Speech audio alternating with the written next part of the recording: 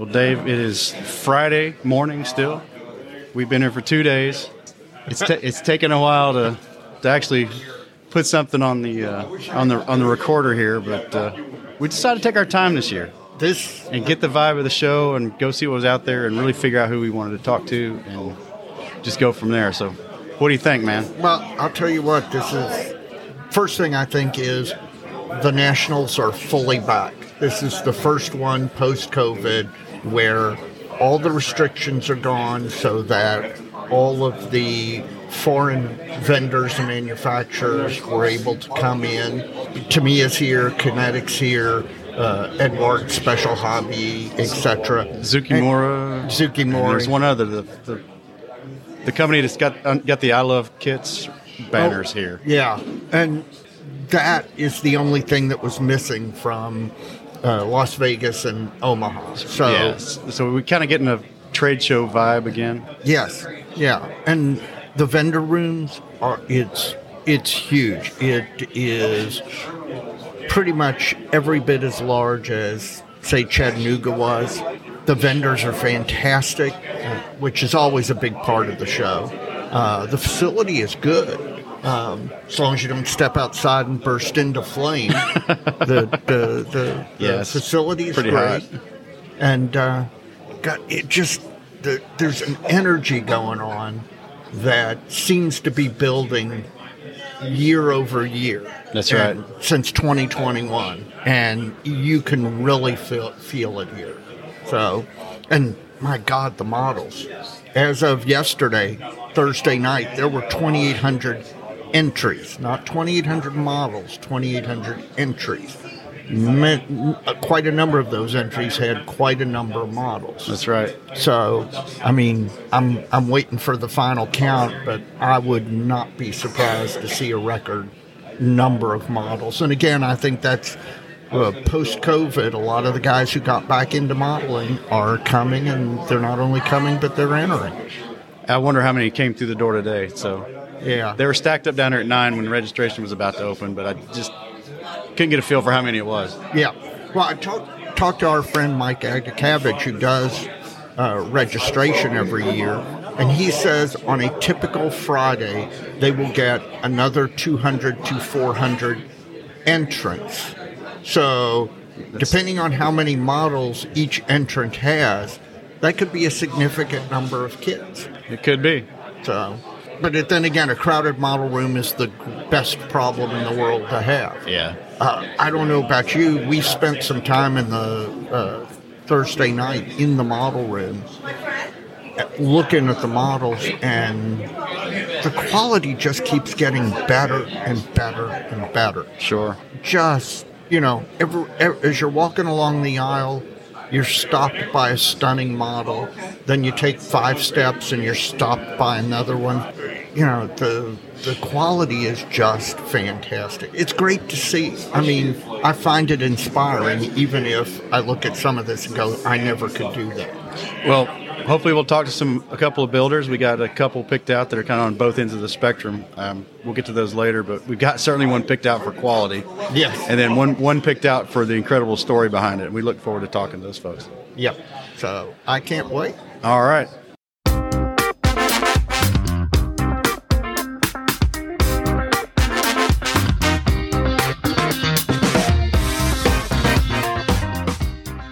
Welcome to Plastic Model Mojo, a podcast dedicated to scale modeling, as well as the news and events around the hobby.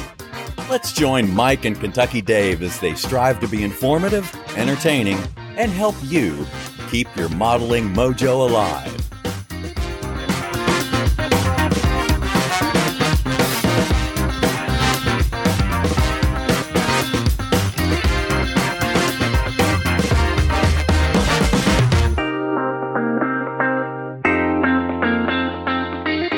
Well, Dave, we have survived. We lived to tell about it. We're back from the IPMS National Convention in San Marcos, Texas.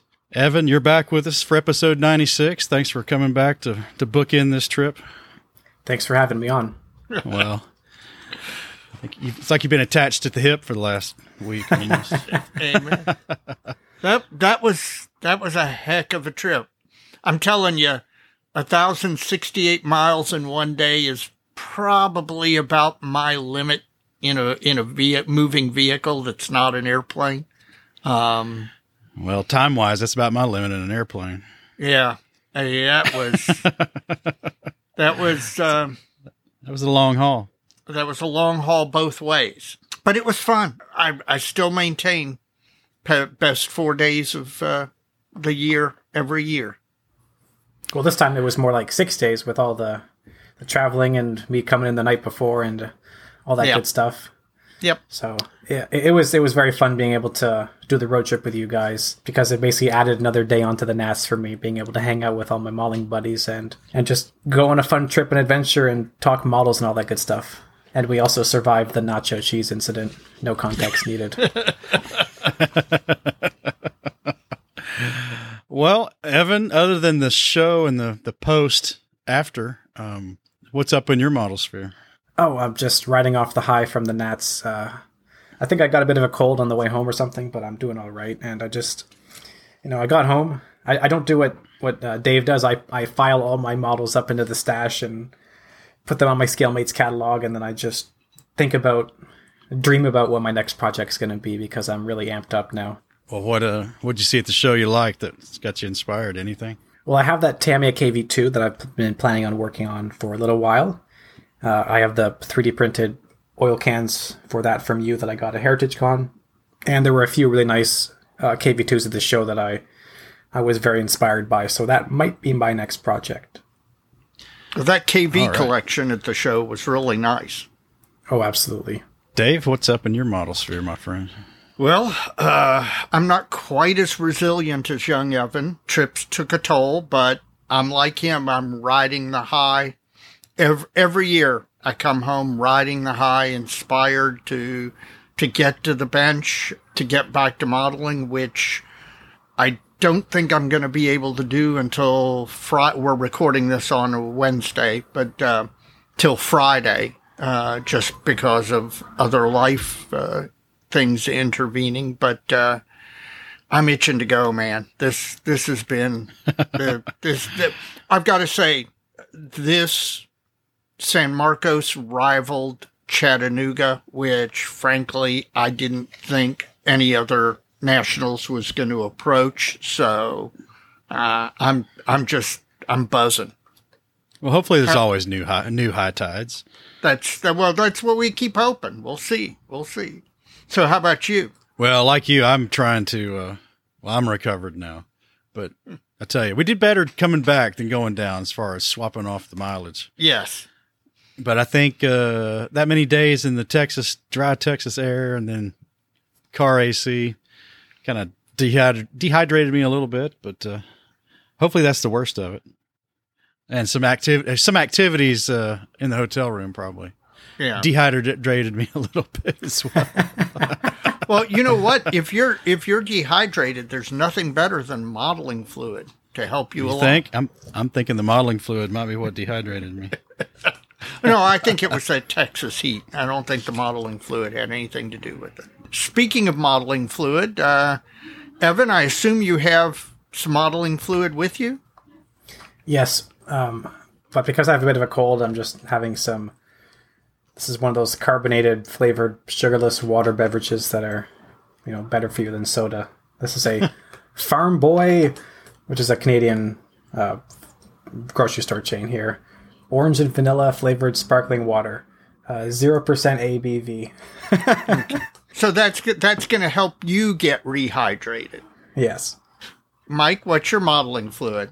I'm drinking Luckenbach Road Whiskey. Oh, man. Now, this is a light whiskey from Luckenbach, Texas. Provided by none other than Rob Booth from the Texas gang down there putting on the show. And we'll have a good taste and see how it works out at the end. Well, what do you got going on? I hear glass rattling. Yeah, I am also I'm sampling a new first-time item for me. It shouldn't be. Frankly, should have probably gotten my Kentucky card revoked for not having had this earlier.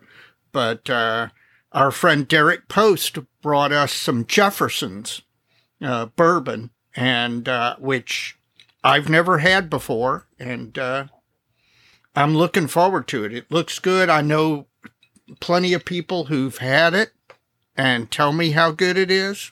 I'll let you know at the end of the episode, but I don't think I'll be disappointed. Well, I tell you what, before we get into listener mail and what folks can expect for the rest of this episode, we recorded a few segments along the way during our time in San Marcos, and we're going to cut the first one in right here. And it's from an outfit we found in the vendor room called Lazy Dog Hobby Studio, and the proprietor is Mr. Brett Van Dyke.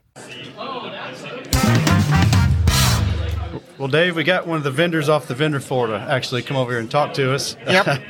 Mr. Brett Van Dyke. Brett, where are you from? Originally from Houston, currently live in Chattanooga, Tennessee, because I got tired of hurricanes, heat, and concrete. Well, I'm from Johnson City originally. So when did you move to Chattanooga? December of 2019, right before everything just went to crap. Okay, so man. you missed the convention in Chattanooga in 2019. Yes, I do, and I am sad that I did because I heard it was fantastic. It definitely was. The guys put on a good show every year. I've been a vendor for the last couple at the show, so. Well, I'm hoping that you can convince the Chattanooga guys to bid again. Well, talking to one of the guys that's local, and he's part of the group, he says they're going to trying to rope me in to be part of the group, which I really should be part of the group because it's getting smaller. So. Yeah. Well, Brett, we brought you over here because you got a little business called Lazy Dog Hobby Studio, and you're making some laser cut items that are pretty useful. And one of them caught our eye in particular, a paint rack, a wall-mounted paint rack. So give us a little background on what you got going on, and then we'll talk about that paint rack in particular because that's the one that really interests me.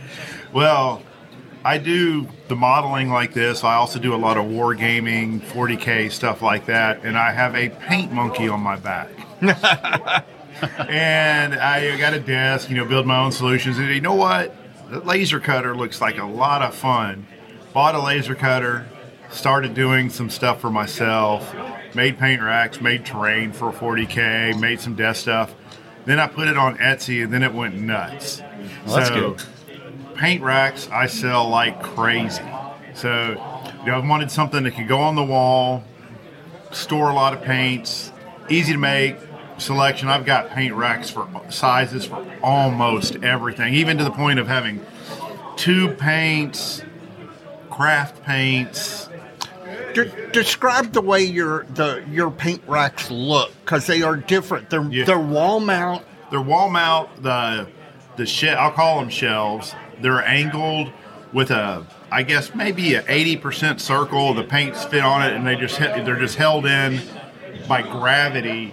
So you can easily see the paints, pull them out, they don't fall. Somebody goes, well, it looks like that defies gravity, but it was a different style. I saw something like it, and I'm like, you know what, that looks pretty cool. That looks better than a flat shelf, and took a little while to get the design right so things don't hit each other. But on my Etsy shop, you can order paint racks with, I want some large ones to hold Tamiya paints and some to hold Vallejo, and you can get that in one rack. You can't do it here, but when you order online, easy enough to combine because it's all interchangeable. Well, and the nice thing is with the way they're angled down, the fact is you can see the tops of the paint.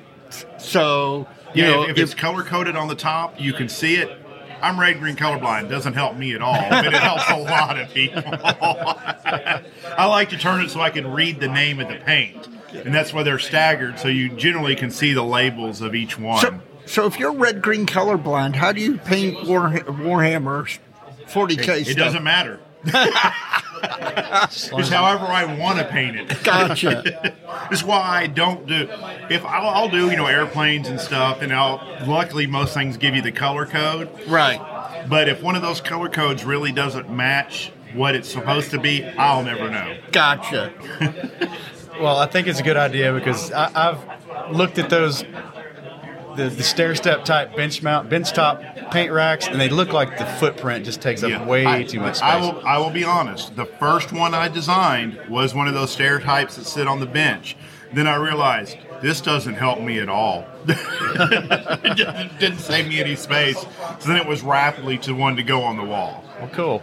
Well, tell folks where they can find this stuff who aren't at the show. If you're on Etsy, Lazy Dog Hobby Studio, and if you go to the website, Lazy Dog Hobby Studio. It'll take you to the Etsy page too. Just redirect. So everything's on Etsy because it's simple for me.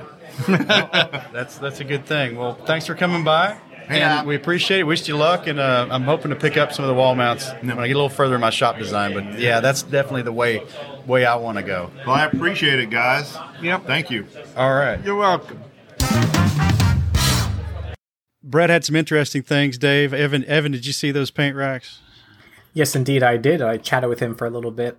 Not only did he have impressive paint racks and other little bits and bobs for your bench holding brushes and stuff, but he had a really nice F4 Phantom that I was admiring, displaying one of his aircraft holding devices there. And I got his card because I thought maybe this will be something I might need in the future. And my buddy Bruce Worrell, he got some of their paint racks as well. He was very excited about that. They looked really, really well done and perfect for saving some space on your bench, putting them up on the wall and everything like that. All right. Well, let's get into listener mail, guys. All right. Up first, Roger Newman from Brisbane, Australia. And a couple of days ago, he was listening to episode 60 during his catch-up on Plastic Model Mojo, and he laughed out loud at your unfortunate choice of modeling fluid and the ensuing listener feedback, Dave. Okay. You remember what that was? Is that the peanut butter whiskey? Yes, it is. Oh. Okay. You're never going to get that one away. That's going to haunt you forever. Right. I'm never going to live that down. That's Gonna have to pull it from the catalog. Nobody brought me peanut butter whiskey or a jar of Jif this year. So That's right. So maybe it's down the road. maybe that's right. Maybe I'm living it down, which means I need to go get some new weird one and try it. Well, he's dismayed to see that your reaction has hit the local U.S. whiskey and bourbon sales to the point they're now exporting the unfortunate libation out to former U.K. colonies like Australia. He found it at one of their larger liquor outlets. So I guess you're an influencer, Dave. You've crushed the market. Our bad press has caused them much grief and anxiety, and now they're having to export their product too. That may end up resulting in Australia declaring war on us. And, I can't say that wouldn't be justified. I think not. It's probably true. I hope not. Oh, Dr. Matt Schaefer. Now, Matt was the one who put together the big stinking 50-person barbecue run over to Black's. What'd you think of that, Evan? That was amazing. I was very bloated by the end of that. I was just inhaling as much brisket and sausage as I could, and it was like the best stuff ever. Yeah, And I probably had a gallon of sweet tea as well. Probably did. Well, that brisket, if you got the juicy parts of the brisket, man, that was unbelievably good. Well, Matt, thanks for that, and thanks for Scott and the rest of the Posse gang for inviting us along. We sure had a good time, and well worth it. We had a lot of fun doing that. Well, he wants to talk a little bit about 3D printing, and we had some comments last episode, and he thinks one of the problems lies in the fact that IPMS leans heavily on build quality. And therefore, if much of the build difficulty is a little subjective, he says, is removed by less parts and presumably more accurate rendering, then you have to rely on the finish and dreaded weathering to start sizing things up. No longer is it easy to walk the table and say, well, that wing's not in alignment, that landing gear's out of alignment, etc. And it kind of puts a shift on the paradigm when it comes to judging. That's possibly true. This is an interesting point. And as much as we want to attract young people to the hobby, our predominant judger base right now is older IPMS. Not all of them. We've got some young blood in there, like Evan and some of the other guys who are running with the posse there. But it's how they've judged, how they're likely to always judge, unless they're something forces their hand to do things differently. And that's just where the 3D printing stands. That's interesting. But 3D printing. I guess we were talking about the multiple part kits, and I bought one of the Vargas Matilda ones while I was down there. We'll talk about that in a little bit. On some of these things, there's a fair amount of support structure cleanup. Now, as the printers get better, the attachment points get smaller. I don't know that the size really affects how many you need. It could possibly, but it's not easy to get away from them just by the nature of 3D printing. But some of them, that can still be quite a bit of work. So maybe that's a way they could start looking at these things. And I'll be honest with you, I think part of it's just the novelty of it, the newness of it. Nobody complains about busts in the bust categories, which are almost without exception, either single piece cast, resin cast, or at most single piece with one small something to attach to the bus. But it really is very analogous. It's a single piece that you've got to do some cleanup on and then paint. I just think that a big part of this is the newness of it. And 5 years ago, or 5 years from now, we're going to look back on it and we're going to be, well, what the heck was all the fuss about? That may be true. We'll see. I think, with the bus, the paint and finish paradigm is kind of already there. Yeah. Just by the nature of the subject or the genre of the bus, the figure genre that it is. Not a lot of construction there, not a lot of cleanup most of the time. A lot of those things can be plug molded without hardly any separation lines. Good points, Matt. I don't know. Evan, you got any thoughts on this one? No, Dave stole my thunder. He said exactly what I was going to say, so nothing from me. That's because I can read your mind. Well, as this gets more and more popular, I'm sure we'll have more and more mail about this. Actually, we have two. We got two that are dealing with 3D printing. One of them's really interesting. We'll get to that in just a second. Let me see. Yeah, we're going to get to it next. Ray LeGrant from Ware, Massachusetts. Now, last episode or the one before, I mentioned an email that he had written anonymous. I gave him some anonymity in my conversation about it on the podcast because it'd been a while. It was like 2021 because it was the Las Vegas National Convention when the big lunar lander won Best Space and Sci-Fi. Remember that? Yep.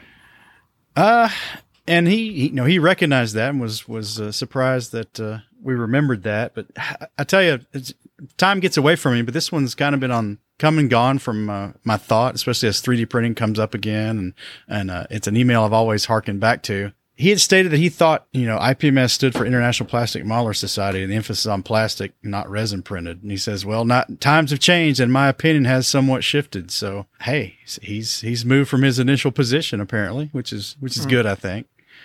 Watching plastic model channels on YouTube, listening to podcasts on the subject, it seems like 3D printing is here and here to stay.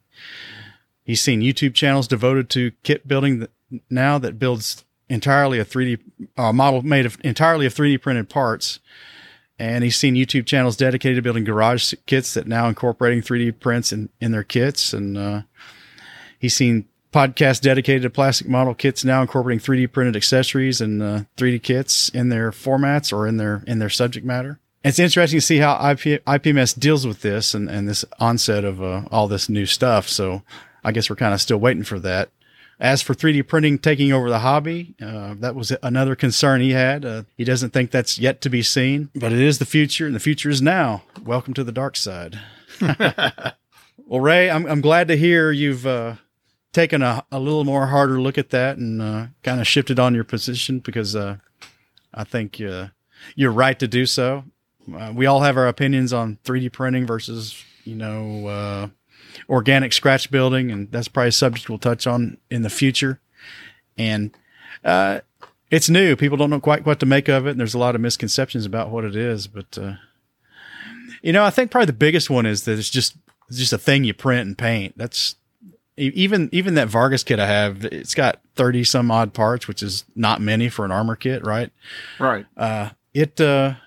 It's got a fair amount of attachment point cleanup on it, on some really delicate stuff, and that's just a real pain in the rear, in my opinion. Oh yeah, I looked at that kit that you bought when we got back to our room, and I'll tell you what, there's no way you can't say that isn't modeling, both construction and painting and weathering when that's all done, because it's not like you just pull it out and pop it on your airbrush air booth and start painting away. Well, when I'm gonna make a comment here, and Evan, I'd like to get your take on it at the end of it. I'm not sure much 3D print stuff. Well, you've used quite a bit, a lot of small stuff, but one thing I don't get, and it kind of runs counter to my own mindset and way of thinking about model building, is the Vargas kit it's really nice, and it's not many parts. A lot of things have been molded in place. I just don't think if I was making kits via 3D print that I would do it that way. While it might be, in a voluminous sense, more cleanup to make more of those parts as individual parts, more of those details as individual parts, I think when you're printing those individually, you can have a lot more control over where the attachments are. That's kind of the paradigm I would follow. Not printing it all as one thing or as in few parts as possible. I'm not sure I get why that's done. Maybe somebody can enlighten me a little bit as why. I manage 3D printers at work. I certainly get the simplicity of doing it that way, but I'm not sure from a buildability standpoint. Well, I don't know. That's not even true. It doesn't have as many parts, so you could argue, yes, it's much more buildable because it has fewer parts or easy to build. I don't know. What do you think, Evan? Well, when I saw I saw the model that you had in the hotel room there in the dojo, I guess one thing I noted was that the whole tool rack kind of assembly was printed as part of the hull. It was just printed on the sides of the hull, kind of below the turret, correct? Yes.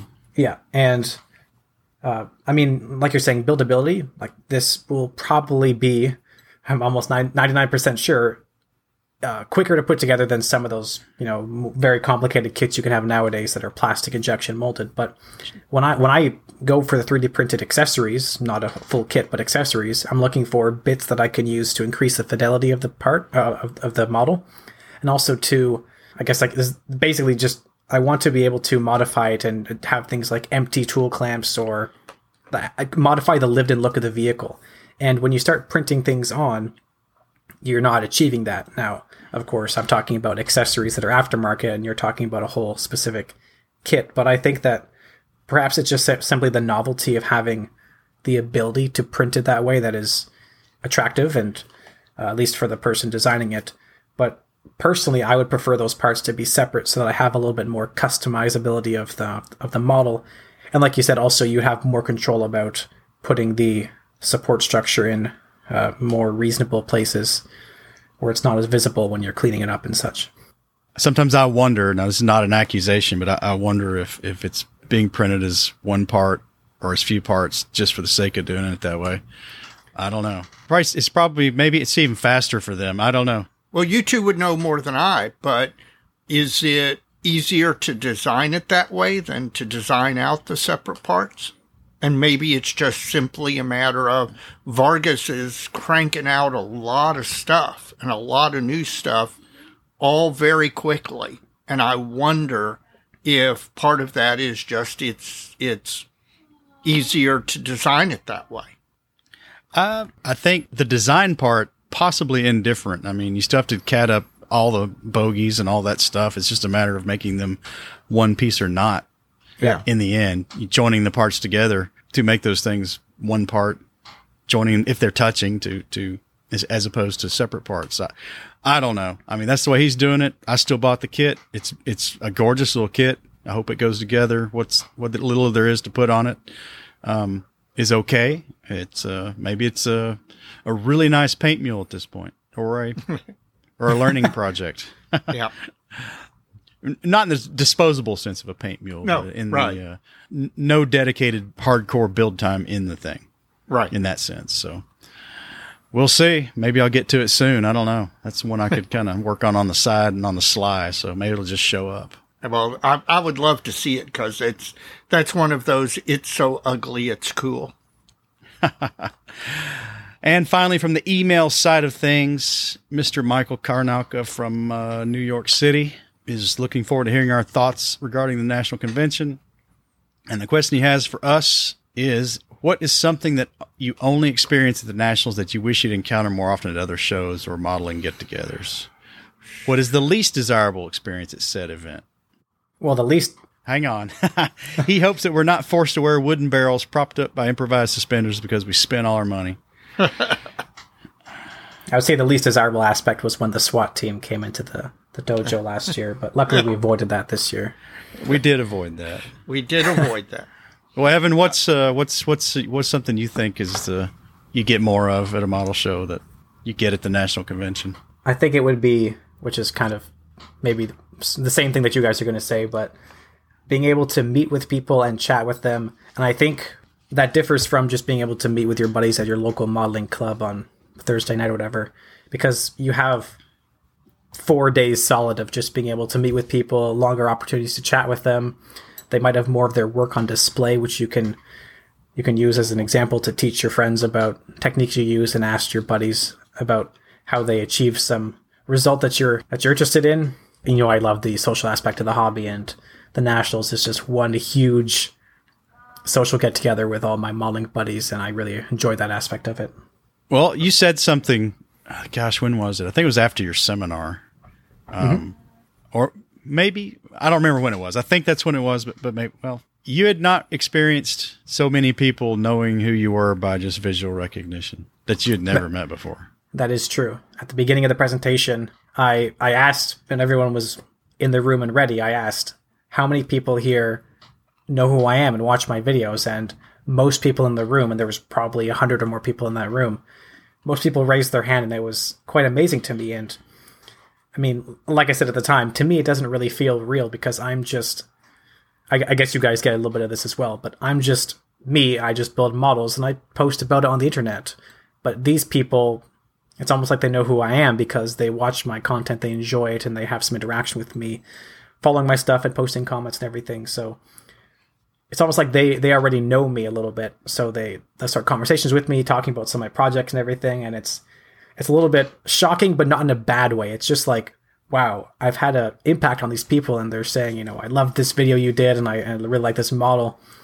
And it feels really good that I've had a positive impact on the hobby, because when I first started out, there were modelers in my local club who had a very similar positive impact on me, and that really set me off on the right foot when I was starting the hobby. Well, you sure knocked it out of the park with your presentation.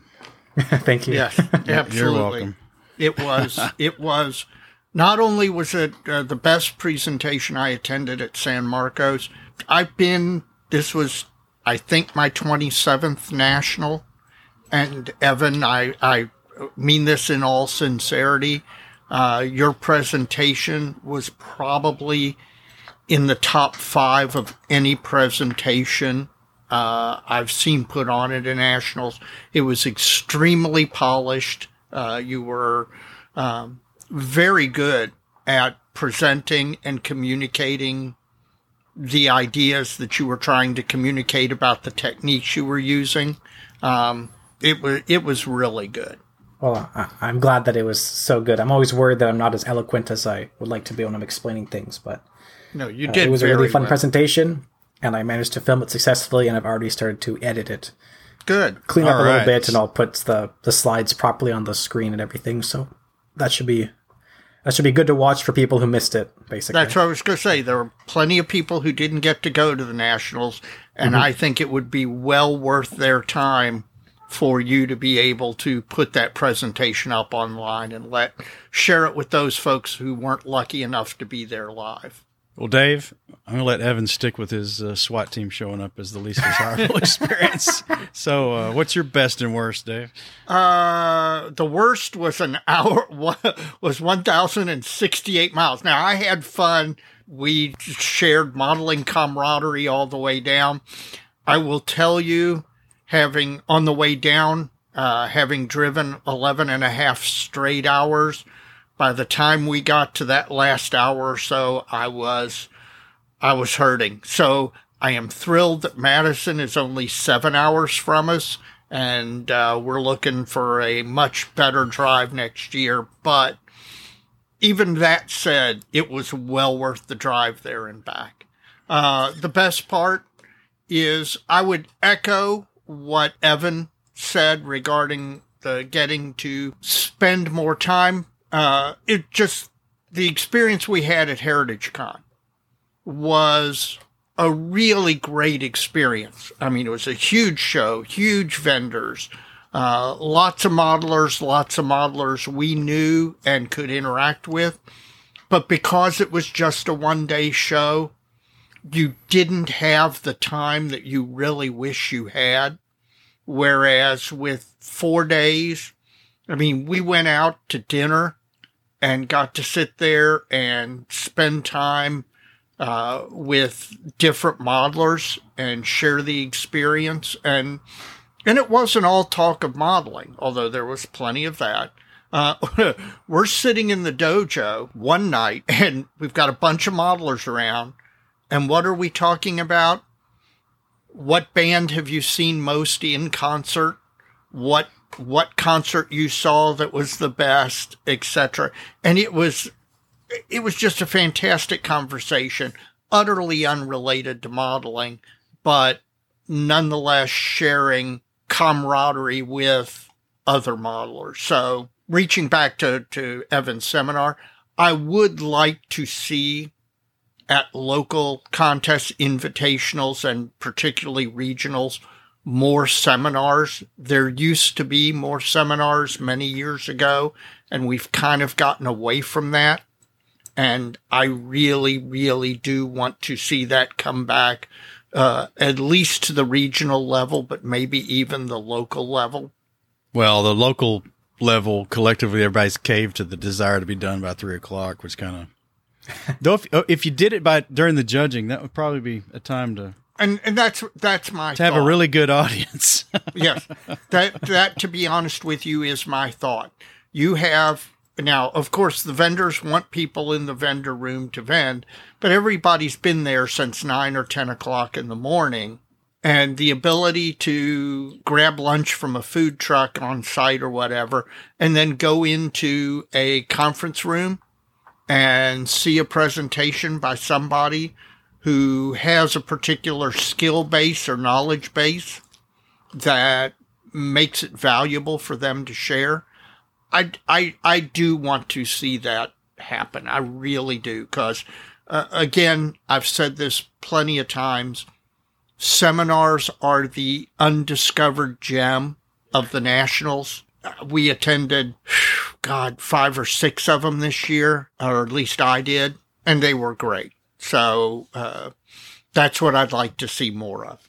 Keep harping on the social aspect of it, and that's clearly what it is. I mean, the vendors are awesome, but there's vendors at all model shows to varying degrees. But there's a bunch of people we get to see only once a year, unless we're lucky. And I really like that going down. I don't know how you make that more available at local shows or the regional shows. I don't think you can. I think that's going to be a bit of positive that's going to be only associated with the national conventions, at least in the United States. Unless we can talk more people into attending more shows.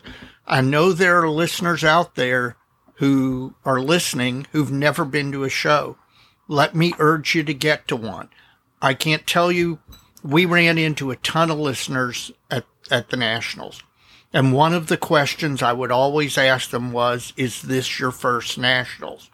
And quite a number of them, it was. The joy on their face, because they were having that experience, just that made me happy. And I really do think you don't have to enter. You don't have to go and enter to go to a show, but go to a show. And I can guarantee you, even if you don't know anybody at that show, okay, you're out in the middle of nowhere, you don't have a club, you model in your basement, you listen to the podcasts, and, maybe watch YouTube, and that's the extent of your modeling sphere. Find a show near you, go to it. Even, again, you will find people there that you will have an immediate connection with, even if you didn't know them before you showed up.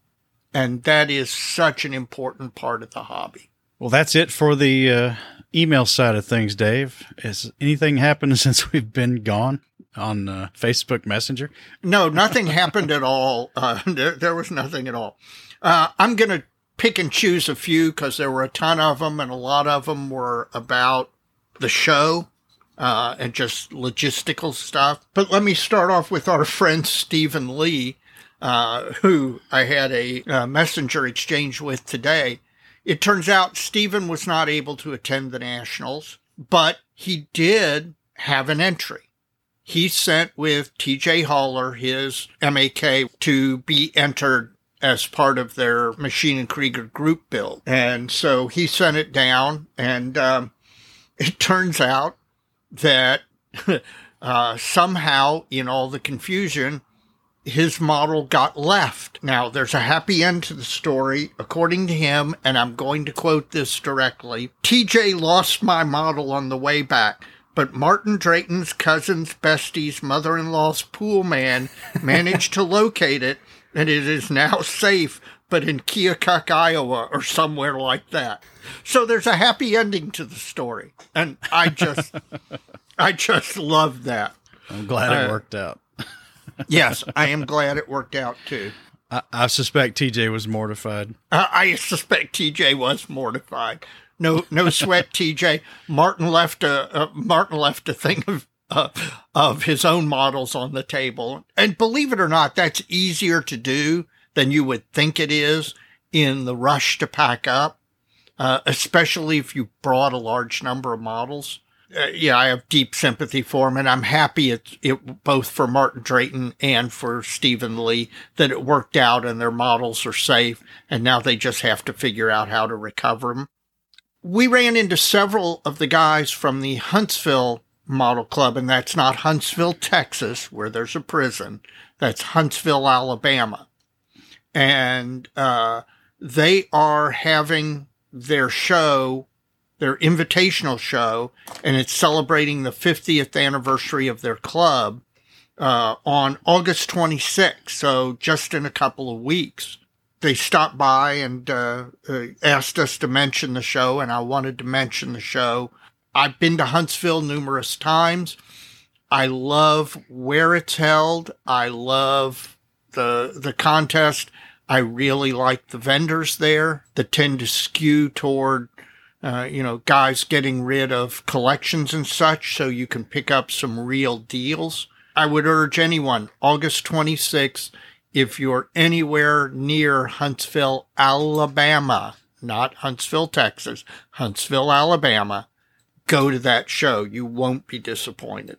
Anything else? Let's see. Charles Rice, one of our listeners, who is a over-the-road trucker, pointed out that my 11 and a half hours straight driving violated by over 30 minutes what the OSHA rules are for truck drivers transporting cargo for the amount of time they're allowed to drive.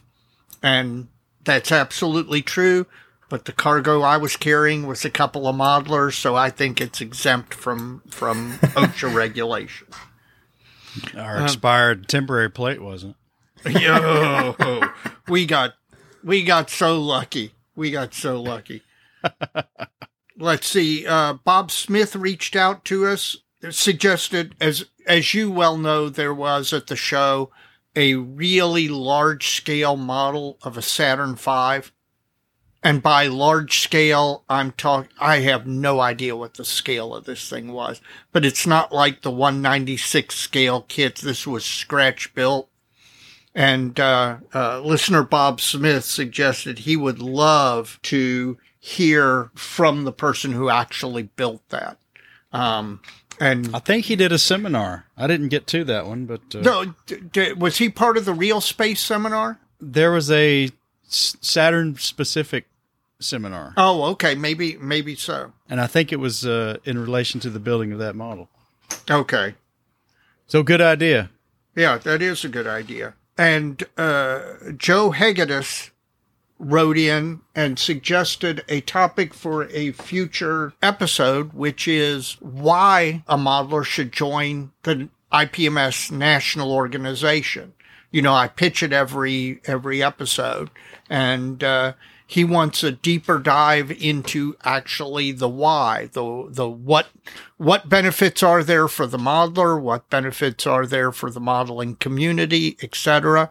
And that's a really good suggestion, and we may have to do that for a future episode. I think that would be a real good idea. And that's it from the Facebook DM side.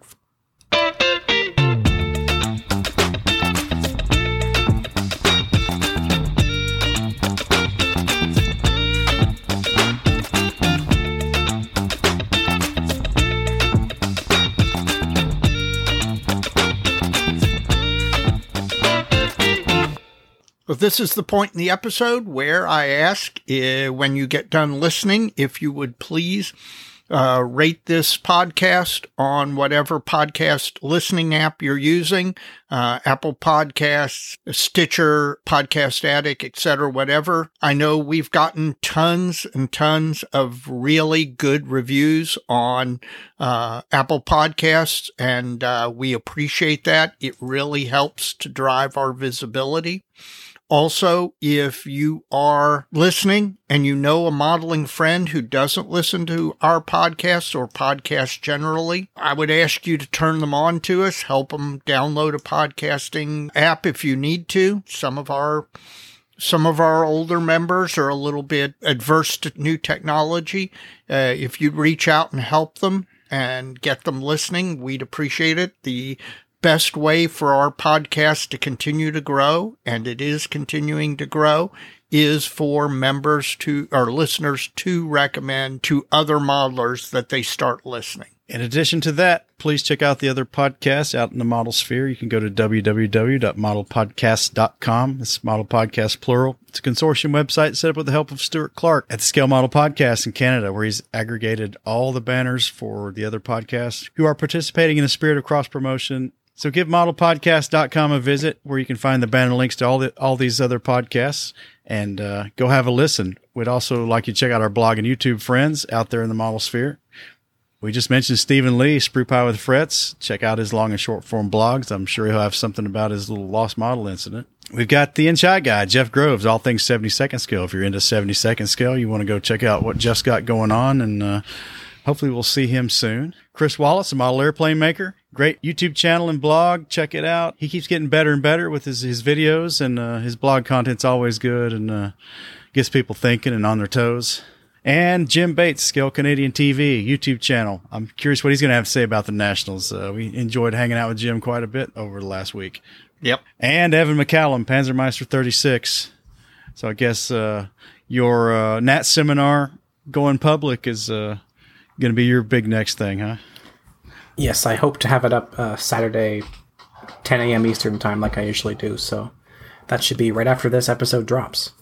Let me suggest to you that having seen Evan's Panhard in person, the photographs, while really fantastic, that go with his seminar are great. The model is even more impressive in person. I really, really enjoyed looking at that thing. Well, thank you. Well, finally, this is a point where I'd ask, if you're not a member of IPMS USA, IPMS Canada, your national IPMS organization, please consider joining. IPMS does do many things for the modeling community. Many of those are not readily visible to the modeling community at large, and so they're not always appreciated, but they are vital. And I'd ask you to join. In addition, if you're an armor modeler, consider joining AMPS. Their national contest next year is in South Bend, Indiana, and it's actually the show chairman is a good friend of Mike and myself, John Charvat. We're hoping to have him on a future episode. And AMPS is a good organization. All right, Dave, let's have a word from our sponsor. Plastic Model Mojo is now brought to you by Model Paint Solutions, your source for Harder Steenbeck airbrushes, David Union power tools, and laboratory-grade mixing, measuring, and storage tools for use with all your model paints, be they acrylic, enamels, or lacquers. Check them out at www.modelpaintsolutions.com. Well, Dave, other than Evan, we had some other precious cargo in the van on the way to the National Convention. We transported a couple of Kinetic F-16 models that were going to be used on Kinetic's display table. Yes, arguably more precious cargo. Kinetic, for the IPMS Nationals in San Marcos, released a boxing of their F-16 kit with the special markings that the Texas Air National Guard put on one of their F-16s. Club member Jeremy Boyd is actually a pilot, and he is actually with the Air National Guard unit in Texas. He is the one who designed those markings.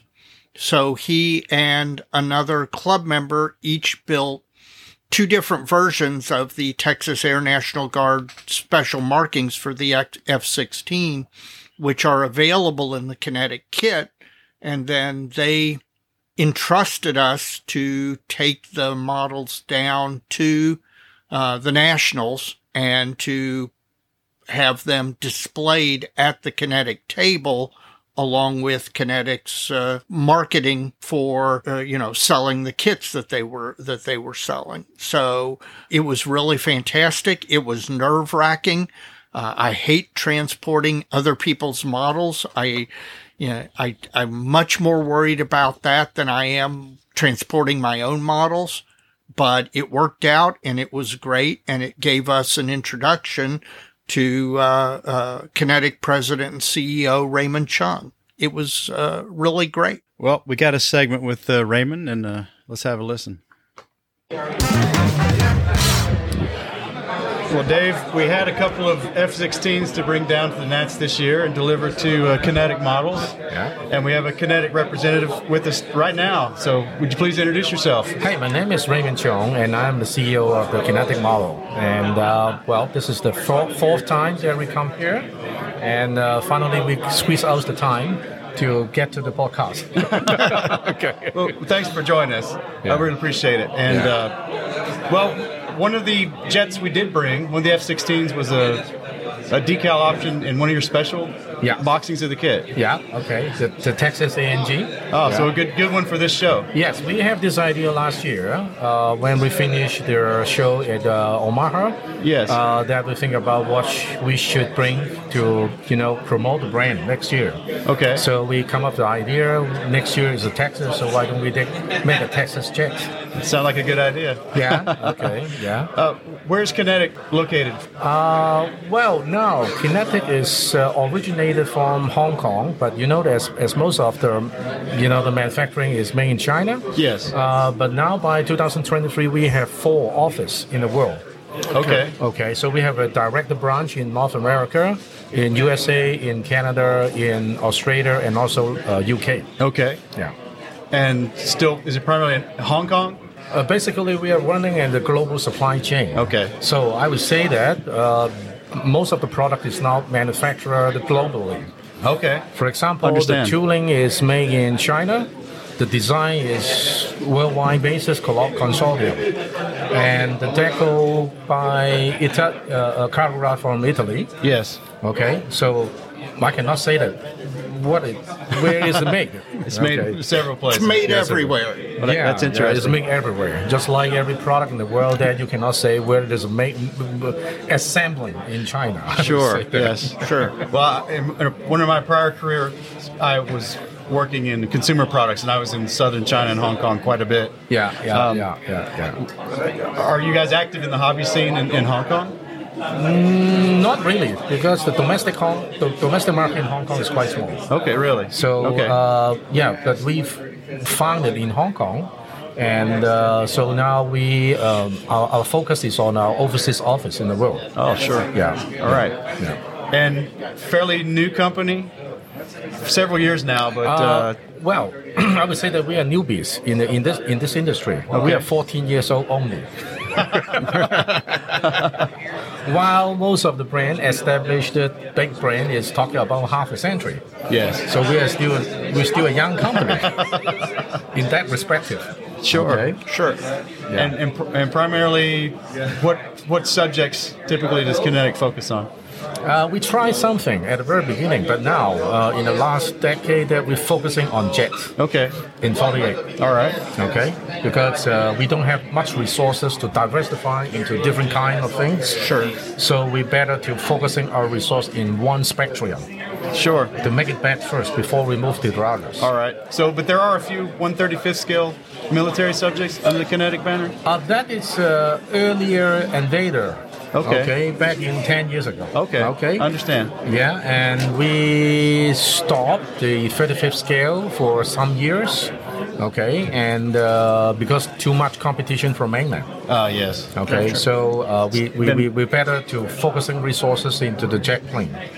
Big explosion in new manufacturers in the last How long? 10 years? Almost 10 years. Yeah. Almost 10 years. Okay. So this is the Chinese just repeat the cycle. What I anticipated back in, maybe 1960 in Japan. Really? Okay. But the thing is now everything is faster. So basically, I guess that they do all the things happen in Japan for 30 years into 10 years. Yeah. And also have a different kind of development concepts. Okay. Yes. Some brand go for the super detail. Right. Okay. And Kinetic focusing on the simplicity. Okay. And buildability. Sure. Yeah. And that's been well received, I think. Well, this is a great dilemma, okay, especially in the mainland, okay, because the customer in mainland wants super detail. Okay. So you see all kinds of full interior tank, Yes. model planes with engine inside, but my concept is at the very fundamental question, what is the purpose of our business? What we provide to the consumer? Okay. Okay. So at Kinetic, we have a concept or theory. Actually, we are doing a painting board. Right. So model kit modeling is like a oil painting. Okay. So what we are doing is provide a three-dimensional painting board for the consumer to repeatedly paint. That's okay. So that is the whole concept. Okay. That's interesting because the hobby across, I think, all subjects has shifted. There are super detailing. Yeah. But the focus seems to be more on paint and finish for a lot of modelers these days. Yes, because the painting process it's just like oil painting. You express your impression of what it's going to be. Yes. Okay. So so in order to achieve that target, that we have to make the kit simplified enough. Right. But at the same time, maintain a better detail. So the difficult job is to try to classify what should be included or what should be excluded. So what we call the smart elimination. Yes. Okay. Understand. Yeah. So and also a lot of things to balance at the same time. The production costs, the design, the consumer building experience, and also we have a supply chain to feed. Yes. Okay. So otherwise that will be too expensive to buy, or maybe to repetitively building it. Okay. Are you experiencing a push in your raw material costs that is going to affect your pricing? Are you seeing the price of styrene or the styrene precursors pushing up in cost, and is that going to end up affecting what you price your items at down the line? We faced this problem in the last 14 years. Always going up. Always going up. I can say that when we start the Kinetic in 2009, the production cost is ramping up by 300%. Wow. Okay, it's already three times. 2009. 2009, okay? Yeah. And now the production cost is rising 300% or 350. Wow. Already.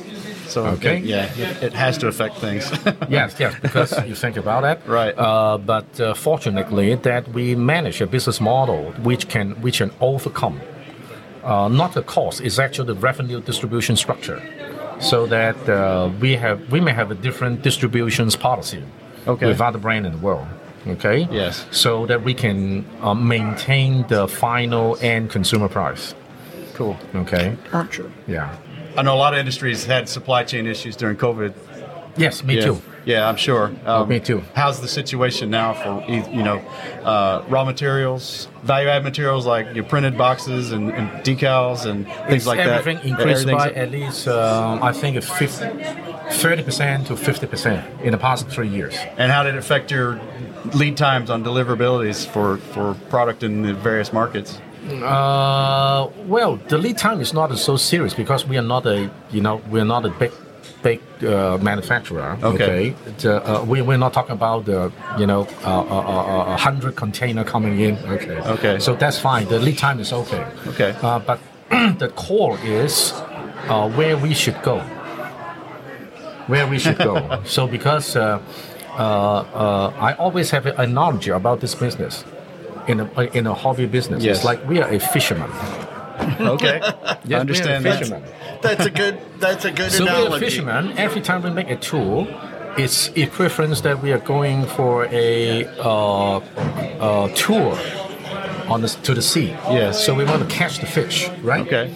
So the business is like this. We have to control the rhythm.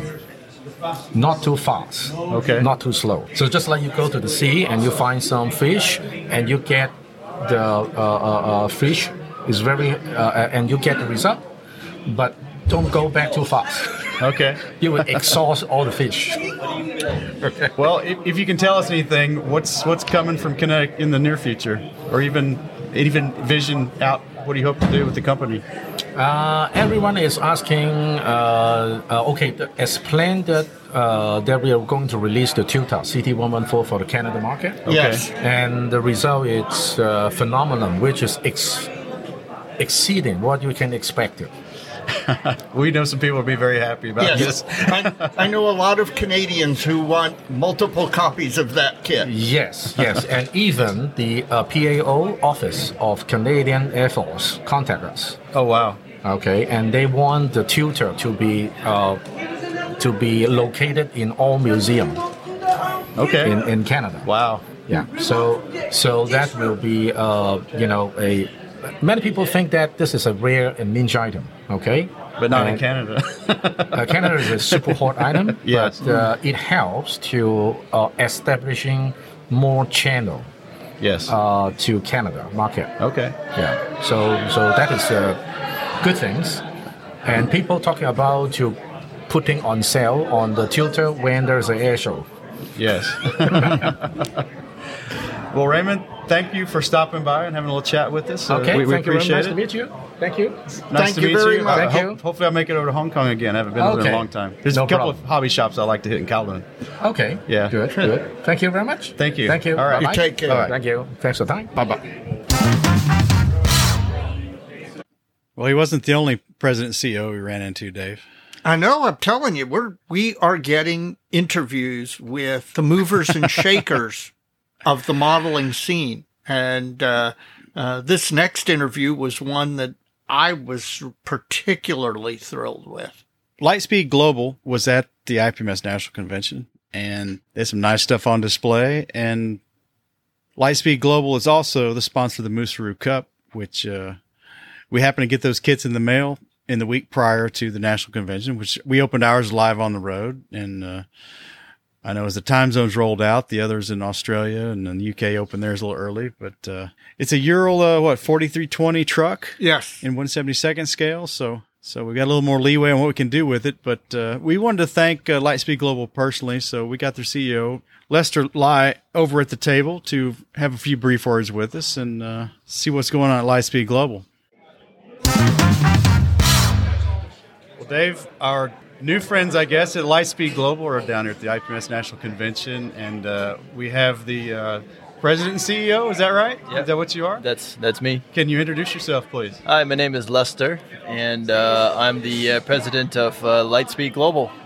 And I walked by his table numerous times. I was expecting someone much older than you, which is, I I'm old, but I apologize. just kind of look young. I think it's the Asian blood. I don't know. I don't know. I was surprised, but it's How long has Lightspeed Global been operating?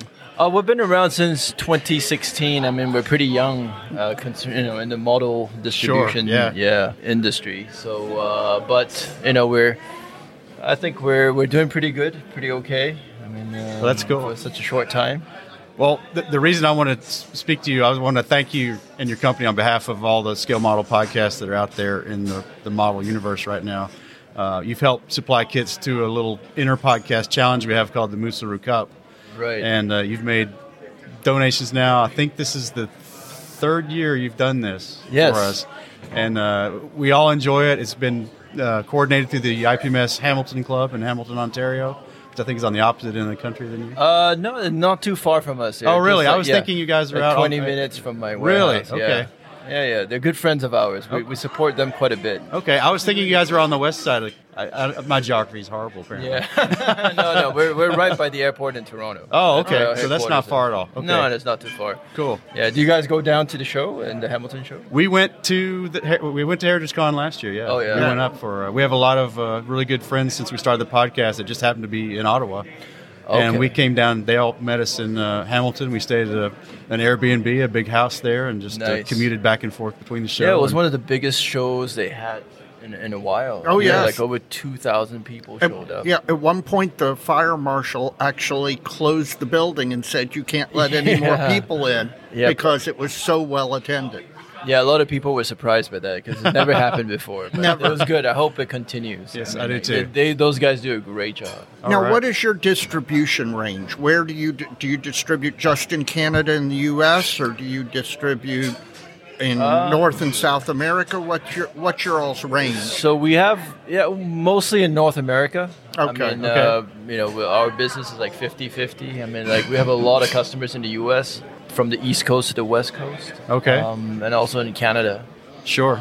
We have like a satellite warehouse up in Niagara Falls, so that ships out to all our customers in the US. Yeah. That's convenient. Yeah, it is good. I mean, like we love attending shows, and we're at every IPMS. Okay. Yeah. That's great. Now you've got a 48 scale F4U Corsair coming. Yeah. People are excited about it. Oh yeah, that's been surprisingly very popular. I mean, everyone that walks by that booth has been like talking to us about it. It's a new kit from Magic Factory. Right. Yes. They're a fairly new company. Yeah. That's the first kit I've seen them come out with. Maybe there's others, but when I see the big Corsair, that yeah, they came out with a few different ones, like the Iron Dome. Right. And some figurines, but this Corsair, I think it's going to be a really nice kit. It's got two Corsairs in the kit, okay. and if I'm not wrong, it retails for like about $110 or so. Okay. For two airplanes. For two airplanes. Yeah. That's a good deal for 48 scale detailed kits. Yeah, it's very. I mean, so the ones that we have right now at the show they're test shots. Right. But I know the team is working really hard on that right now to fix some of the issues that they have on certain sprues. But I feel like there could be a slight delay in the release. Sure. But I think they want to get it perfect. Absolutely. So, yeah, because this is something this is an update from the Tamiya kit. Yes, right? yes. And I think everyone's looking forward to it. So yeah, I think it'll be big. It'll be big. I Like think everyone's looking at this. I took a lot of really close pictures and sent it to one of our friends in Ottawa because he's a Corsair. Who is that? Oh, is it a store? Or? Chris Wallace. He runs Okay. a blog called Model Airplane Maker. Okay. And he's just a Corsair junkie. Okay. And he was very impressed. In fact, he asked us to steal the test shot off your test table. shot? We declined. It's okay. Yeah. Well, Lester, again, on behalf of all the podcasts out there, thank you for the donations to Mooseroot Cup. We really appreciate it. No problem. I always wanted to support you guys, man. All right. Thank you very much. All right. Thanks, guys. All right, guys, we are down to the nitty-gritty now, and I'm sure this is what most folks may be curious about. Hopefully they enjoyed the interviews, but what broke your wallet? I stole your thunder, Dave. Evan, what broke your wallet? Actually, my wallet was not broken. I didn't spend my entire budget at the show. It's because you had an astronomical budget. Yeah, all those big YouTube bucks, yeah. Both you and Mike are embarrassing me. So what did you buy? I bought, I still bought like 6 kits, but I got some really, really good deals on some of them. Actually, I didn't buy 6 kits. I bought 5, and I was very graciously given a kit by someone who won it in a raffle and didn't want it. So I didn't get the guy's name. I don't know if he knew me from my YouTube channel, but some guy just walked up to me and said, "Hey, do you build armor?" I'm like, "Yes." Take this kit. I won it in the raffle, and it's the Dragon Panzer 1 in the North Africa scheme, which is actually one of the models I had on display at this show. It's always a vehicle that I'm interested in. I really love the early version of the Panzer 1 because it's so dinky, and I love 1930s tankettes because they're all asymmetrical and funky. So that's something I will definitely build in the future.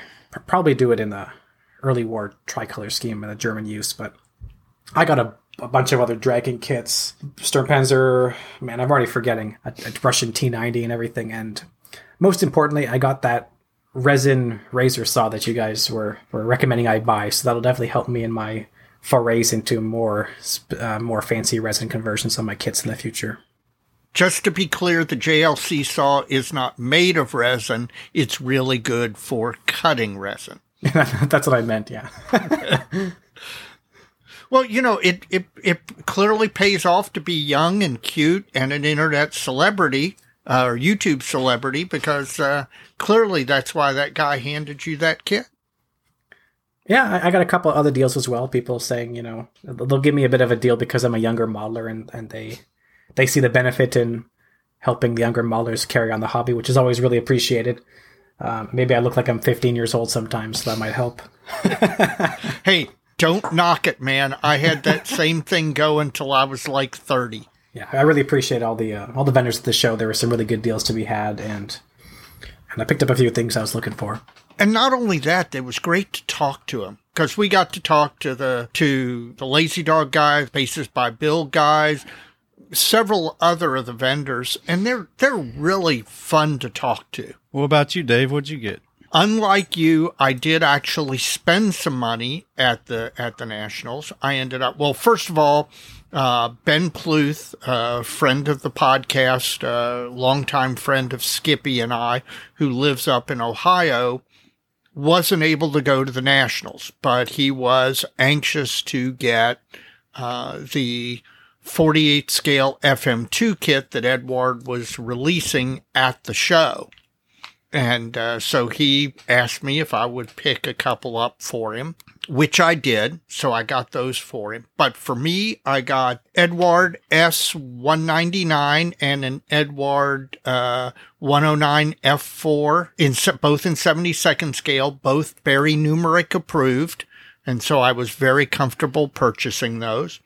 And then, as we all, I think, noted, Squadron is back. The guys who bought the Squadron name and the Squadron IP that's now apparently based out of Georgia, they had an entire room set up like kind of a Squadron warehouse and had tons of really good kits. I spent some significant money with them on the Tamiya F-35 and a couple of IBG double kits, including the Focke-Wulf 190 D9 and D11 from JV44. They were having a little trouble IT-wise that slowed down their checkout process, but they are great guys. I'm really happy to see the Squadron name end up in the hands of people who clearly are intent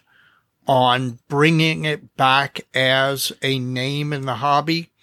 Because Mike, you and I, when we were growing up, the Squadron Signal Flyer was something that you looked forward to every month, and you went through it looking for the super special deals, trying to get it ordered before they ran out. It was a whole lot of a part of our modeling life, and it's really good to see that in the hands of people who clearly care about that. So, Mike, you spent an embarrassingly small amount of money, and I'm almost afraid to be associated with you, but tell the folks what little money you did spend and what you bought, because at least one of your purchases to me was just kind of great. I'm curious which one that was. You know which one that was. Well, I've already mentioned it. The biggest thing I purchased was the Matilda one from Vargas Models, the 3D printed kit of that pre-war, early war British tank, the first version of the Matilda. Nice little kit. I'm anxious to see how that's going to go together, and hopefully there's no Easter eggs in there that I'm going to regret my purchase, but I think it's going to be okay. The other thing I got from Squadron was I got an SBD3 Dauntless from Skyhawk, a kit I've been rubbing and wanting for a while. So I finally picked that one up at the show. I haven't seen it too many other shows, but I was glad to pick it up. You're a 72nd scale aircraft modeler now. Or collector, anyway. And the only other thing I picked up, Dave, I picked up a 1979 Airfix catalog. This is the one that I just absolutely love. Rare Plane Detective had a bunch of these old catalogs, and the nostalgia involved in leafing through the old Airfix catalog, it was just kind of awesome. I was proud of you for shelling out the money that you shelled out to actually buy that thing. Nah, it was $12. That wasn't too bad. No. It's cheaper than Matilda 1. Yes, it was. Yeah. And you got to admit, leafing through that thing brought back also, because this catalog still had, it wasn't before the Federal Trade Commission forced model companies to stop putting illustrations on their box tops, and they all used really good illustrators to do their box tops. Yep. And so this catalog has all of those great Airfix illustrations that we all remember. Well, there's a book out there, too, of, I can't remember the guy's name, but who did most of the Airfix box art. Roy Grinnell. I think it's Roy, but I don't think it's Grinnell. I'm pretty sure. Well, we'll check. We'll fact check that and but I don't know how much is actually in that book. As far as, is it all in there? Possibly. I don't know. I think it's every illustration that he did. Well, that's probably worth picking up. But anyway, for $12, I got this catalog, and there was a Matchbox one too that I'd like to have had, but typically the Matchbox catalogs from there, I was picking those up as a kid, were mostly photograph based, so it wasn't too exciting. So I left it. Jim Bates has that Airfix book, so we'll have to talk to him about it, because he can tell us who the person is and what the book is like, because I know he bought that. Well, let's hear from our friends at Bases by Bill. Getting the right-sized base for your model, diorama, or vignette can be difficult and time-consuming. Bases by Bill has the solution with their all-new custom-sized display bases. Offering sizes of 4 to 30 inches, you choose the dimensions you want and get the size you need every time. And they can laser engrave the base with a unit emblem or text, all to your specifications. Better still, shipping is included within the lower U.S. 48 states. Built by modelers for modelers, Bases by Bill has bases and display cases for any type of model and for any size. Visit their website at basesbybill.com to see their products or to get your own custom-built base or display case quote. Use the code MOJO at checkout to apply a 15% listener discount to your order. That code again is MOJO for 15% off. Bases by Bill for all your model display needs. Well, when I dropped the 12-minute model sphere, which we recorded on the road, the artwork for that was a spoof of album cover from a band called the Counting Crows, and the album title was August and Everything After. Well, my spoof was August and Everything Awesome. And in keeping with that, at the show, when we trying to decide who we want to talk to at the show, we're always looking for something awesome, either on a build table or a particular vendor or whatever. And I think if folks have been paying attention to the models at the show that are being posted to Facebook and other areas of the internet, they noticed a group build that was put together by the friends of a deceased modeler, where they had completed his half-started models. And it was a really awesome thing. And when we saw this, we just really wanted to find these guys and to tell their story. And it took me a while to track them down. I can flip up the entry sheet and get a name. I was having a hard time finding somebody that knew them outright, because it's a big show, right? There's hundreds of people there. And finally, I just put a Mojo sticker down and a little note addressed to the entrant, and told them to come by the table. And eventually they did, and I'm so glad they did. So, Dave, this is our interview with the gentleman who put together the Face Davis group build, Mr. Steve Collins and George Hitchens. and just a really, really awesome story. So let's let those guys tell their story. Well, Dave, this is going to be our last session of the day of the show. When we first got here, we were going around and trying to find things. Typically, we try to find builds we really like or things that are just cool for whatever reason. We were back in the group build section, group entries, and we noticed a tribute build where a bunch of guys had finished off some half starts and fits from a fellow model who had passed away. And we have a couple of gentlemen with us here who were part of that. Guys, why don't you introduce yourself, and we'll go from there. My name is Steve Collins. My name's George Hitchens. Where are you all from? I'm from Phoenix. And I'm from Noonan, Georgia. Okay, well, that's a long way away. Well, our travels with Craig took us quite a ways, and he brought a lot of people from a lot of different areas. I had met Craig when we were in the Air Force in Alexandria, Louisiana. We were flying A-10s. And so about 35 years ago, about 1987. And through Craig, I met Steve and everybody else and all the Phoenix crew. And so we've all traveled all over the place. And as we were talking about how Craig had initiated so much adventures through the things that we had done through him, that he had a friend named Roger that when they were in ROTC in college, Roger had a model contest because he was lazy. And because of his laziness, he decided to do something easy. He had a model contest. That's where he met Craig.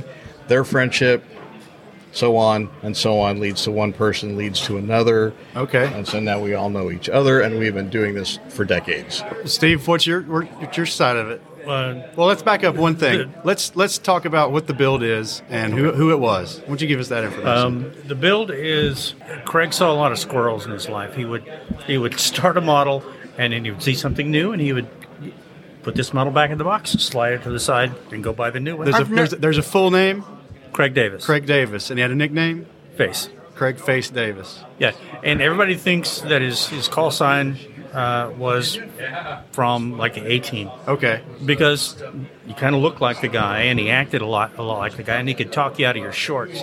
But it's actually because his brother, and his dad would all make the same face, the one that's on the picture back there in the back, and that's how the call sign came from. But he'd start a model, and he'd either run into a bump and put it in the box and put it aside, or he would see a new thing and put it aside. We would gather. I've never heard of a modeler doing that. Oh, never! Before. It was a shock to me, a shock to my system. And we would get together at one of the local shops on the weekend to build, and he would be doing something, and he'd go, "Well, new kit Saturday," and off he'd go and come back with a new model and start it. So when we went to gather his estate, his 70% of his models were started. Oh, wow. And when did he pass? he passed September 8th last year. Okay, September 8th of last year. And we went at how old? 61 years old. We went over to in October to gather it up, and it took us 4 days. He had a 2,700 square foot house, and he had models in every room of the house in various states of work, except the kitchen, the bathrooms, and the master bedroom. The master bedroom had books in it, and it took us 4 days to clean it out. Wow. So he's also an A-10 pilot? He was an A-10 pilot. We flew A-10s together, and there wasn't a whole lot to do in Louisiana. So we're going to the local model club at the hobby shop. We go to meetings up in Bossier, Louisiana, or Shreveport, or anywhere that we could find, because there wasn't much. So going over to Craig's house, he would have all these unbuilt models, and I would look at him, and I thought he did such a great job, and I would be just admiring it. He's like, I'm bored. It's yours. What? Real? For reals? And he would Most just give me generous guy I've stuff. ever known. So I would build a lot of his things, and over the years, he would come to my house, look at my collection. He goes, well, that's mine, that's mine, that's mine, that's mine. And the genesis of this, and what really led to this, and I'm not trying to take credit for it, but when a very, very dear friend of mine passed away, Brady Hales, in 2012, and his son had given me a partially completed kit of a B-24 148 scale monogram that had been started. And I loved Brady like a brother, and as I loved Craig like a brother that I'd never had. And so what I decided I wanted to do is I want to finish this for Brady, but not in my style. This is not my project. I'm finishing this for Brady. So he liked nose art and he liked camouflage. So I camouflaged it. I found nose art. I put his name under the canopy rail. And as I'm doing it, it became very emotionally satisfying to do something as a tribute and as a remembrance to my friend. And it's now one of my favorite pieces in the collection. That's nice. What's your take, Steve? One thing, we wanted to see something that Craig's finished. which is, that's not really true. He had display cases all over his house full of stuff, and he did great work. He was a backward modeler with armor. You know, most guys build the hull, build the top, build the turret, build the gun, do the gun, then go, oh, damn, here it comes, and they have to do the road wheels and the track. He started with the road wheels and the track. We'd take road trips, guy trips, to California or wherever, and he would spend the entire time sitting in his seat with a box in his lap and a sanding stick and sand road wheels for the entire trip. And then when he'd get back home, he'd do the tracks for that one. Okay. So when we pulled these things out, it was a matter of, oh, look, that's done. That's done. The yucky that's part's done. Yeah. And then he had a fascination for group builds for some reason, which seemed the perfect avenue for us to take, make it a group build, and finish some of his projects. But part of that, too, was I know I had gotten so much personal satisfaction from finishing Brady's B-24 that I suggested to the guys who they're talking about, oh, my God, he's got so many unbuilt kits. I said, guys, trust me on this one. Take a kit, build it, finish it for him. It will mean a lot to you. You'll have a connectivity, to his DNA, to yours, and it'll be something that will have deep meaning to you. So I started that idea, but then these guys ran with the idea of turning it into a group build, and then our dear friend Bill Dunkel decided to make this challenge coin, which we had in the Air Force, with sayings that related to Craig, things that he did. So for us, this was part of it. This was our tribute at this show because he's been such a big part of our lives with him. Yeah. To go to shows, go to contests. And so this is our last contest with him. And to put his things in there. It's interesting because I just to divert a little bit to group builds in general.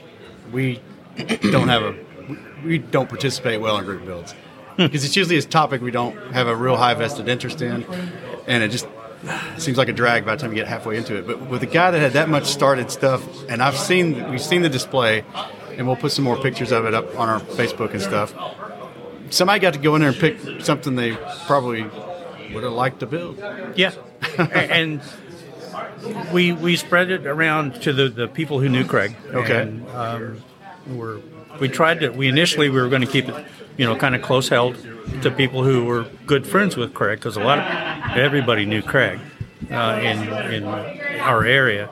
But we also talked about it with some other friends, some AMPS guys, and they went, we would have loved to participate. They did. I think 4 of the models that we have in there are from the AMPS guys. Okay. And everybody, with most group builds, you get 30 guys who say, yeah, I'll do it. 10 and finish, you get 10 5. finish them. Yeah, if you're lucky, you get 10 to finish.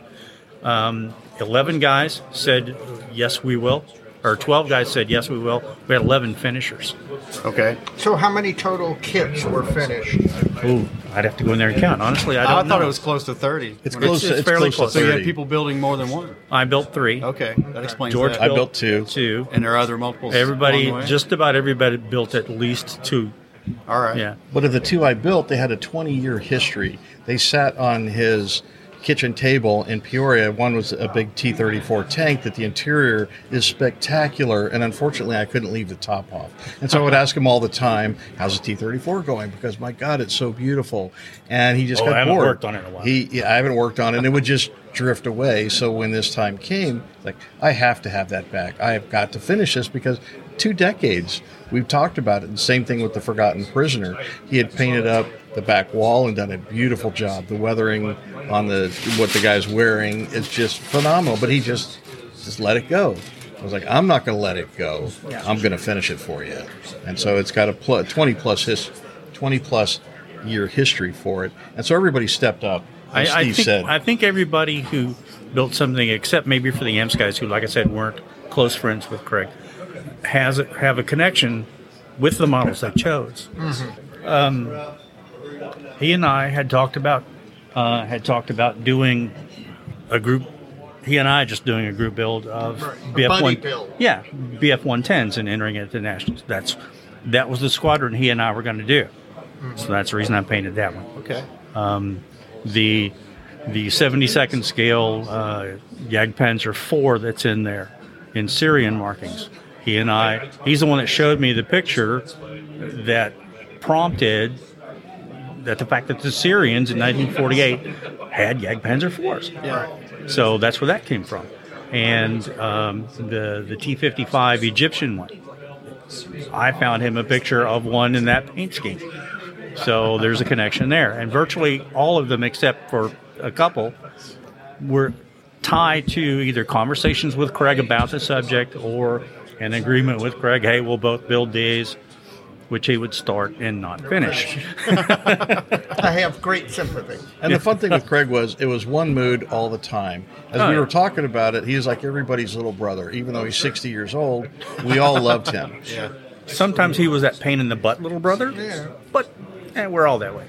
But grown guys were, very emotional about this because everybody felt the connection to him. That's cool. Because he was that friend. He was your go-to guy. He's going to be the same guy. You know what you get.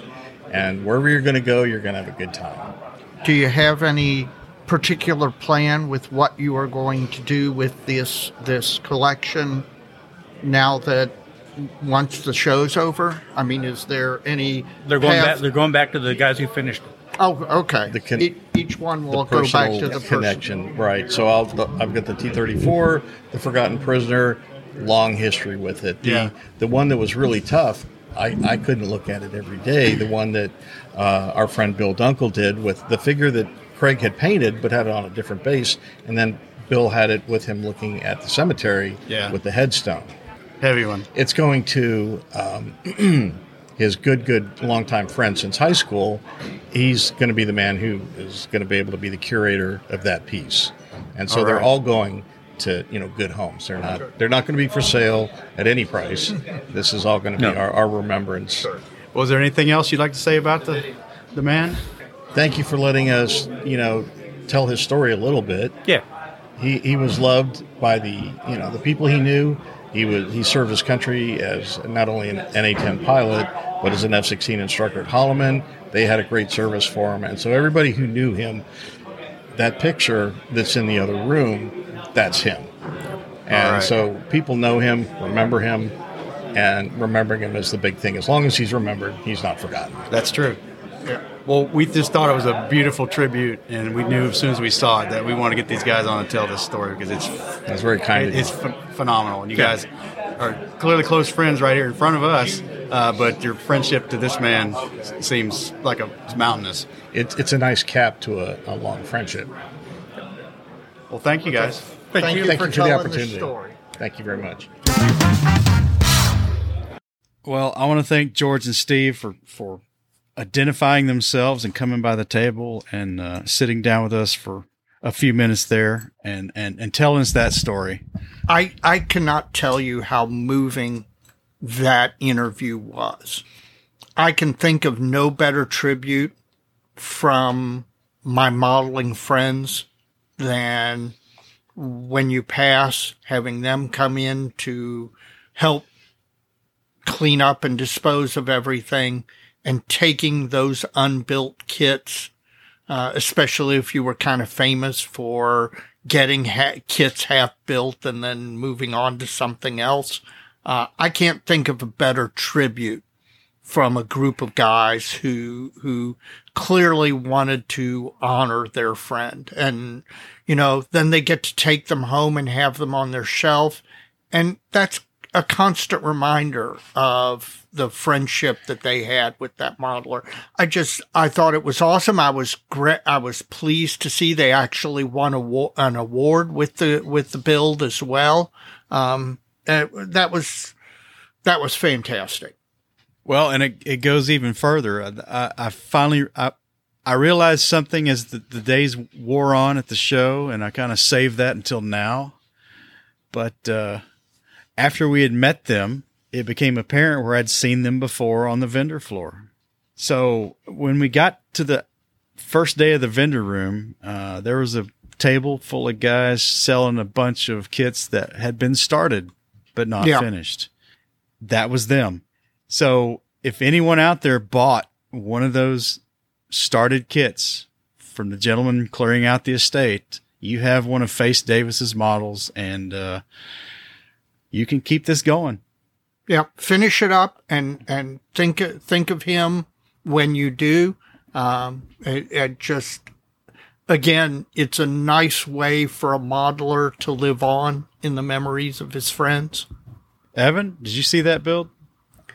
Yes, I did, and I also picked up one of those models, the partially started models in the vendor room, because I found a Stug kit that had been just barely started, and I didn't have that kit, but now I do, and I didn't realize at the time that was part of the group build. But yeah, I didn't part either. Of his until after our interview. I didn't realize it. Yeah, so it's really cool actually that I will be able to finish a model that was one of his. I know Brandon Jacobs, Agent 003, who helped us out, which we'll mention a little bit more here in a minute. He bought a big stack of those things. So. Yes, he did. So glad to see those go to good homes.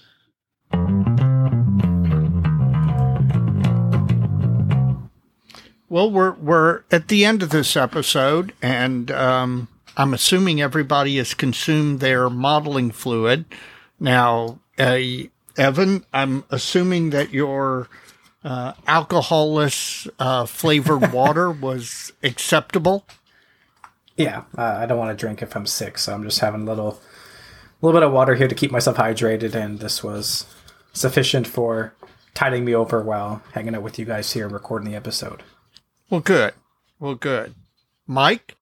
Well, the Luckenbach Road Whiskey is a light whiskey. It's 3 years old. It's 88 proof, bottled in the Texas Hill Country. You know, it's a good sip. It's considering the age, it's a really good sip. It's mostly, if not entirely, corn, so it's a little sweet. Yeah, but it's really, really, really light. I mean, it's a straw colored. It's not even amber colored. Yeah, well, if you're going to have a young whiskey, I think one that leans corn and sweet is probably better than one that leans rye. It probably is. Yeah. But it's pretty good. So what do you got? You got the Jeffersons. What do you think, man? I've had that. See, I should have had this long ago. This is a damn nice pour. As I said at the beginning, my modeling fluid was courtesy of Derek Post. It was Jefferson's, which, frankly, I should have had before now. It's an 82 proof, 41% ABV bourbon, and this is darn good. I'm here to tell you, I could see this being a regular drink for me. The only downside is I happen to know that it's not exactly cheap. Thank you, Derek. We appreciate the gift, and it was a good modeling fluid. I got no complaints.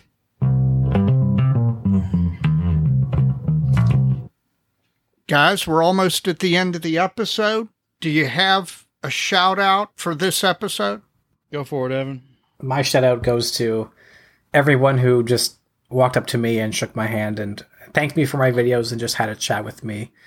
Like I was talking about a little earlier, it means a lot to me that I can meet the people who I've made a difference to, and I've given back to the hobby, and it's helped them out a little bit.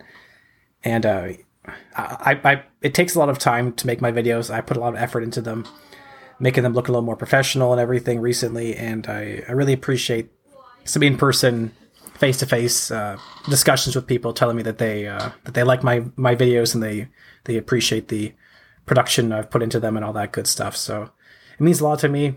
It was really great just being able to meet so many people at the show, and it makes me not be able to wait for the next show because, oh man, this is just the best part of the hobby, isn't it?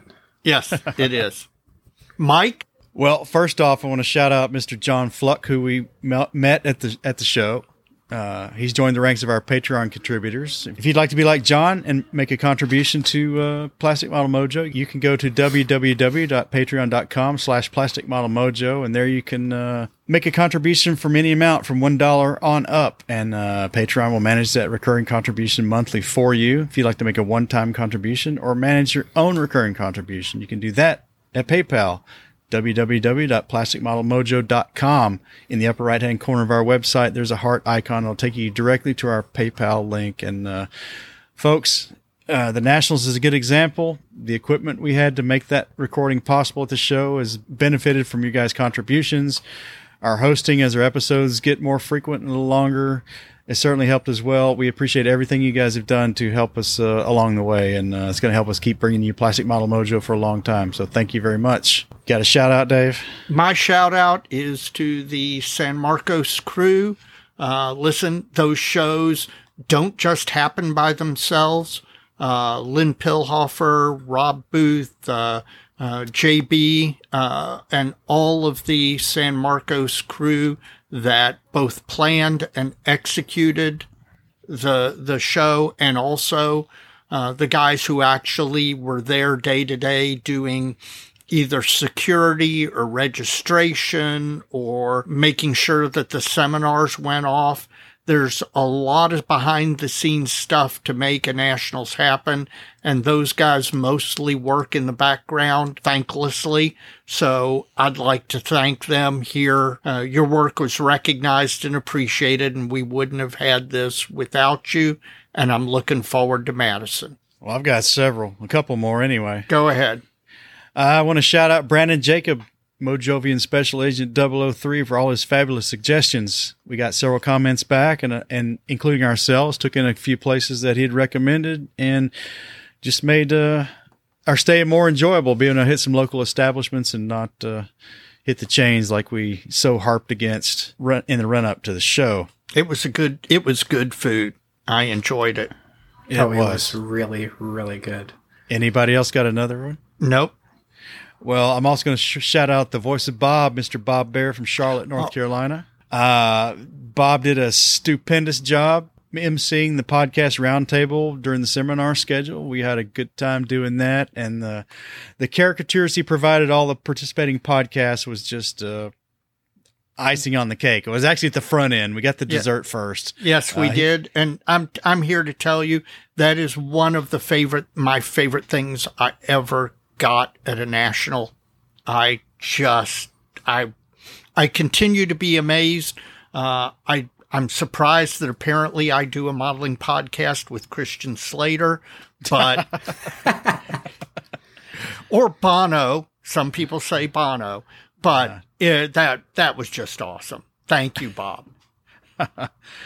Bob had some nice entries at the show with his A-bomb models, yes. But I hear he got TS'd in the A on the way home and had a little damage. Bob, yes. I hope that's recoverable. That really sucks, man. But your only consolation is it happened after the show. Absolutely, yeah. Those were beautiful models, and Bob did win an award. So I know he did. I was thrilled. That's tough, man. And just add Bob to the list of folks we know who've had TSA disasters on the way to the national convention, or foreign security elements have also wrecked a few along the way. So be careful, folks. Get online and look at some packaging suggestions, but sometimes there's only so much you can do. Yes. The gorillas are strong. Anything else, guys, before we wrap this one up? We're getting to the end here, Mike. I know we are. Evan, thanks for joining us again. Thank you for having me on, as always. And Dave, as we always say, so many kits, so little time. Until next time, guys. Evan, I don't know when we're going to see you again. Heritage Con, I hope. For sure. I hope it's soon enough. All right, guys. Take it easy. Bye-bye.